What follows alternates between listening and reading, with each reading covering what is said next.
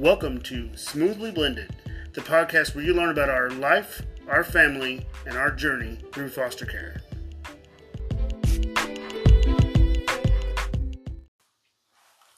On this episode of Smoothly Blended, we're going to talk about what it's like when foster kids go home. When they are no longer in our home and they move on to either other foster homes or their original home. Who would like to start? Brooke? Okay, so basically, if we have a baby and... Okay, so basically, like Kaya, we think that they're gonna go home.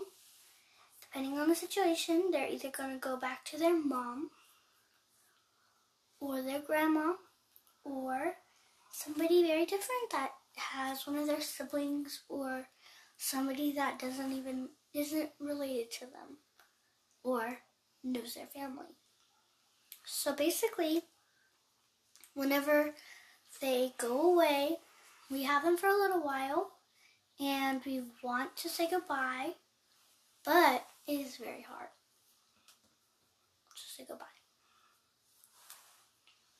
So we have had 2 babies in our home for a short period of time since Jacob and I got married. We had an infant right out of the NICU who was 5 weeks old, and we had a 5-month-old who had sustained a few injuries, and that's why she came to care. We had the first baby for 2 months full-time, and then a couple of months watching him 2 and 3 nights overnight a week after that, and then kind of as respite, kind of babysitting for the foster family that had him. And then when we had the older baby, that was fairly recently, we had her for, I believe, 3 months, and then she went to live with a family member and is making strides with her biological mother to get back home. So it is difficult. Jessa, what do you think about it when they go home? Well, it's really sad, but I feel good inside because I know that they are moving on to a better place and hopefully we'll get to go home. So good and bad. A little good, a little happy, a little bit sad. Yeah. It's the same way for us. I mean, when you get the kid, you know that the chances are you're not keeping the kid forever. But when that child leaves, it is so difficult. You're happy that there's good reasons. I mean, like the case is going well if they're leaving your home. But you're very sad that you're not going to see them each and every day. I still miss the Kaya, well, and the previous baby too. But fortunately, we're seeing Kaya tomorrow. We're going to be taking care of her tomorrow, which is exciting. And, we haven't seen her in forever, so. It's been a month. Yeah, it's been a while. Right? About a month? And that will be very nice. We will enjoy that. It is going to be nice to have a baby who, will stay with us forever. What do you mean by that? You. 'Cause why? 'Cause you're pregnant. 'Cause I'm pregnant. When am I due? October 24th. Good job. But she's really going to have the child October 15th. Hopefully early. We're having kind of a family pool going. No, it's the 15th. No, October 4th. It's the 15th. I want her to be 2 weeks early. I mean, him. Oops. So let's talk about some ways that we deal with it when the kids move on. We've had 2 babies that have gone home. We thought our oldest was going home before his case changed to guardianship, so we were prepping in our hearts for that. And previously, when I was a foster parent before Jacob and I got married, we had 2 twin girls that were around 11. One went home and then the other one went home. We had them for about 5 months total. So let's talk about what we do when they go home. How do we let go? How do we move forward? I think the most important thing is we have to live in the grief a little bit. We have to let ourselves grieve and let ourselves be a little upset about it. Be sad. Know that that's okay. Take a moment to just live it, and then we can move forward a little bit better. I feel like the best thing to do whenever we are whenever they go home or to another place is to think about the positives, that their case is going better and that we love them, but they probably want to go home. And something that Jacob and I do, and I think the kids do this quite a bit too, is we'll talk about them for 2-3 weeks all the time. I wonder how they're doing today. I wonder if they're sleeping well. And Jacob and I will sometimes be able to be in contact with the family member or parent that has that child, so we can check up on them and see how things are. Or like with baby Kaya tomorrow, we're going to be keeping her overnight while her grandmother works because her case hasn't progressed far enough for her to live with her bio mom yet. So we'll talk about them a lot, and allowing ourselves to hope they're doing okay or question how they are, or allowing the kids to ask questions or just say that they're sad is really helpful for our family in letting us live in the grief for a minute, usually about 2 weeks. And then we're able to move forward and look forward to the next event that we have going on in our world. It is always hard when they go home. It's never an easy thing. And even when they're going home to bio parents or family members, or they're moving on to a foster family, like with the first baby we had, he moved on to a foster family who had adopted his older sister. So he was getting to see his biological family more often than we were able to give. Because of the relationship that adoptive family had with his grandmother and siblings and all of that. So it was a good thing, but you always wonder, would I have done it better? Could I be a better parent to that kid? Would we have been able to just raise that child and enjoy them? But that's not our job as foster parents. Our job is to love them hard and wholeheartedly for as long as we have them, and then let them go. And I think as a Christian, that's the way we have to treat it with all of our kids and family members. You love them, you do your best to be a good parent, you do all those things, but I can't say what's going to happen in the future. I have no idea. So holding them kind of loosely, knowing that it will end when it ends, and there's not really anything to be done about that. I feel like, yeah, it's a good thing that we aren't God, because we would make everything go away. And what if the kid didn't want that for his life? What if they did? And what if we could be better parents for them? What if we could, but we don't have that choice? It's not ours to make. And I think that if you are struggling with sadness because a kid went away, you just have to think about the good positive. You have to think on the good side. Say to yourself, they're loved, they are good, and at their house right now, they're having a good time. I think you hit on a lot of good points there. Number one, a lot of people don't realize that foster parents have zero say in when a kid goes home or whether a kid is out, all of that. We have zero idea. In fact, we quite frequently don't find out about it until a day or two before they're leaving our home. And so we don't have any say in that. And we probably shouldn't. That it's about their case and what things are. Number two, just really pointing out that our grief isn't as important as the good we're doing in that child's life. And that's really a good summation of what you just said. And I think that's very nice. So, something else I'd like to touch on in this episode is what Jacob and I consider the myth of transition periods when kids go home or move on to a different family for whatever reason in their case. I have sent home 4 different children in my time as a foster parent, 3 different counties, all different caseworkers, all different situations. The first set of kids went home to their adoptive mom.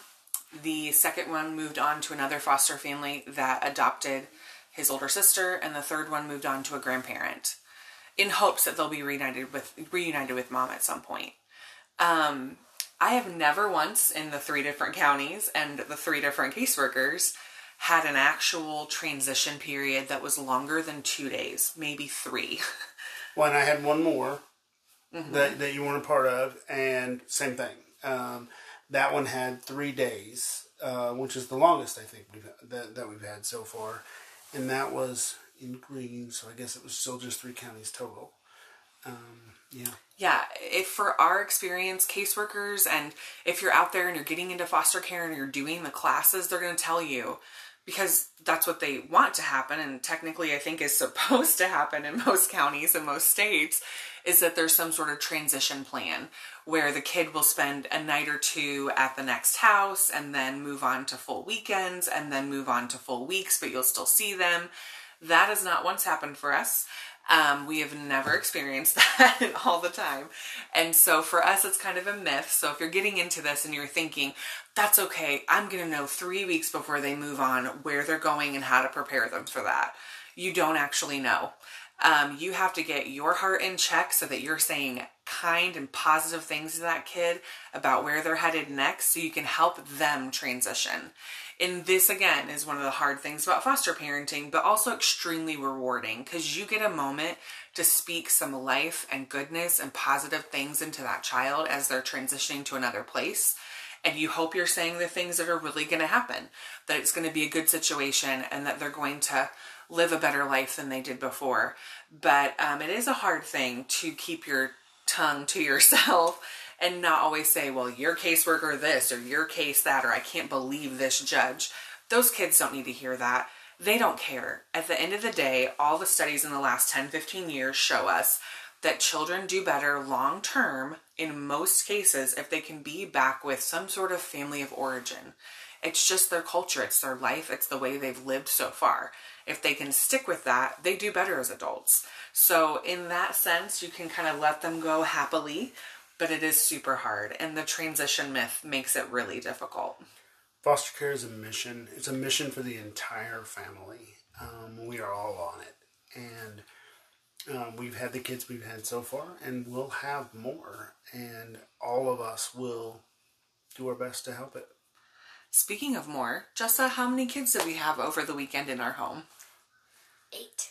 We had 8 here. So we had our 5 permanent kiddos.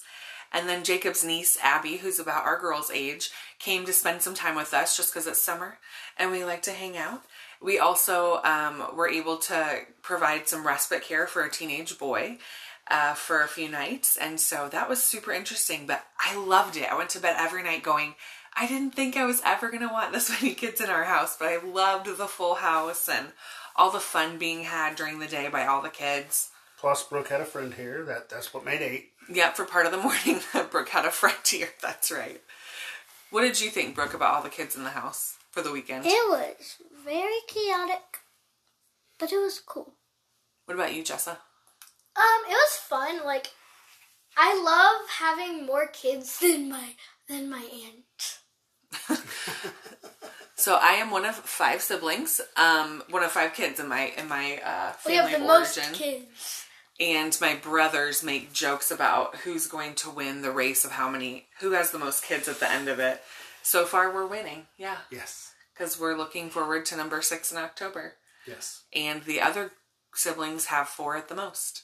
So far we're winning. We'll see where it lands. They're not all done having children, so we'll see. Neither are we. Probably not.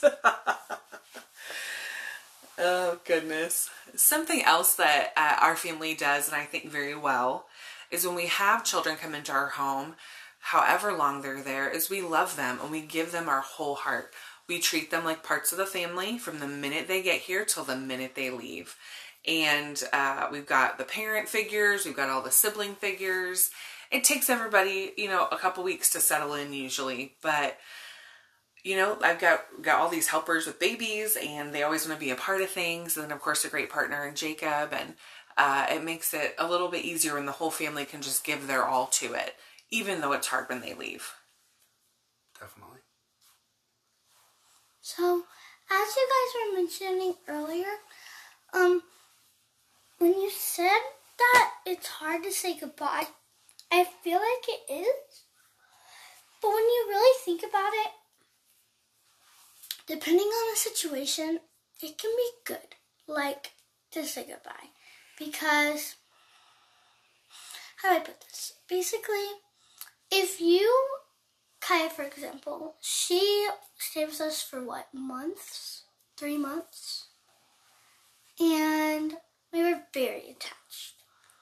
And when she left, we knew like that a few weeks before that she was probably going to go to her grandma's. And we knew that she might stay with us, but it was very low chance. But we were happy for her because she got to reconnect with her grandma. So we were sad that she was leaving since we had her for 3 months, but it was for a good cause. Absolutely. And just real quick, we had her grandmother over and gotten used to who she was and really knew so that they could spend time with one another. So I forgot what I was going to say. That's okay. I think that's a good point to end on, that the goodbyes are hard, but they're good in the long run. Absolutely. Like, if you have a cookie and you eat it, it's very good, but it's all gone. So sad when the cookie's gone. Or candy. Yes. All right. This has been Smoothly Blended. Tune in next time and email us at smoothlyblended@gmail.com. Don't forget to rate us 5 stars. Our website is bit.ly/smoothlyblended.